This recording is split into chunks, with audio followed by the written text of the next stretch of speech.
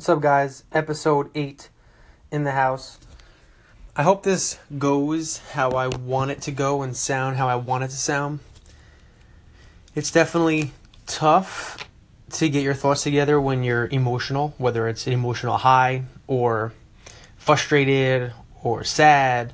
But when you have that extreme emotion, to the either positive or negative, sometimes it's hard to put words together how you want it to sound. However, I wanted to talk about the reason why I do what I do, and this would be a perfect opportunity for you to take pride in our box and what we're trying to accomplish and share that with a friend or family member who you know would benefit. And to get back to this podcast is about, is doing this and why I do what I do, in terms of why I have Isabella Fitness, why I have a business, why we're running a fitness facility that is changing lives. Recently, I've changed my thought on how I want to run Isabella Fitness. It, for years, was a place where it was fitness, not much more, not much less. We did an excellent job of working with people and creating a community around fitness where we hung out with people that came to the facility, and my friends that I've developed through years are people that I worked out alongside and coached through years. The majority of the people who come to the facility stay for a long period of time. And I've been transitioning over to doing more things that are beyond fitness, beyond the group class, whether that looks like a goal setting session or nutrition counseling or life coaching or individual programming for people to work on their skills, individual programming for people to work on a body part that they want to improve or they want to tone up in a certain area, or whatever the case may be. It's beyond just the group class. The group class is an awesome dynamic, and today I made note of my class and how they applauded and cheered on the last couple people who were finishing up their workout for the day. And that group class is incomparable to when you're doing a workout by yourself or in the gym. That's why we succeed. That's why CrossFits, Orange Theories, Pilates, yogas succeed, because of that group dynamic. We are social creatures. So having that group dynamic is instrumental to our success and our future success.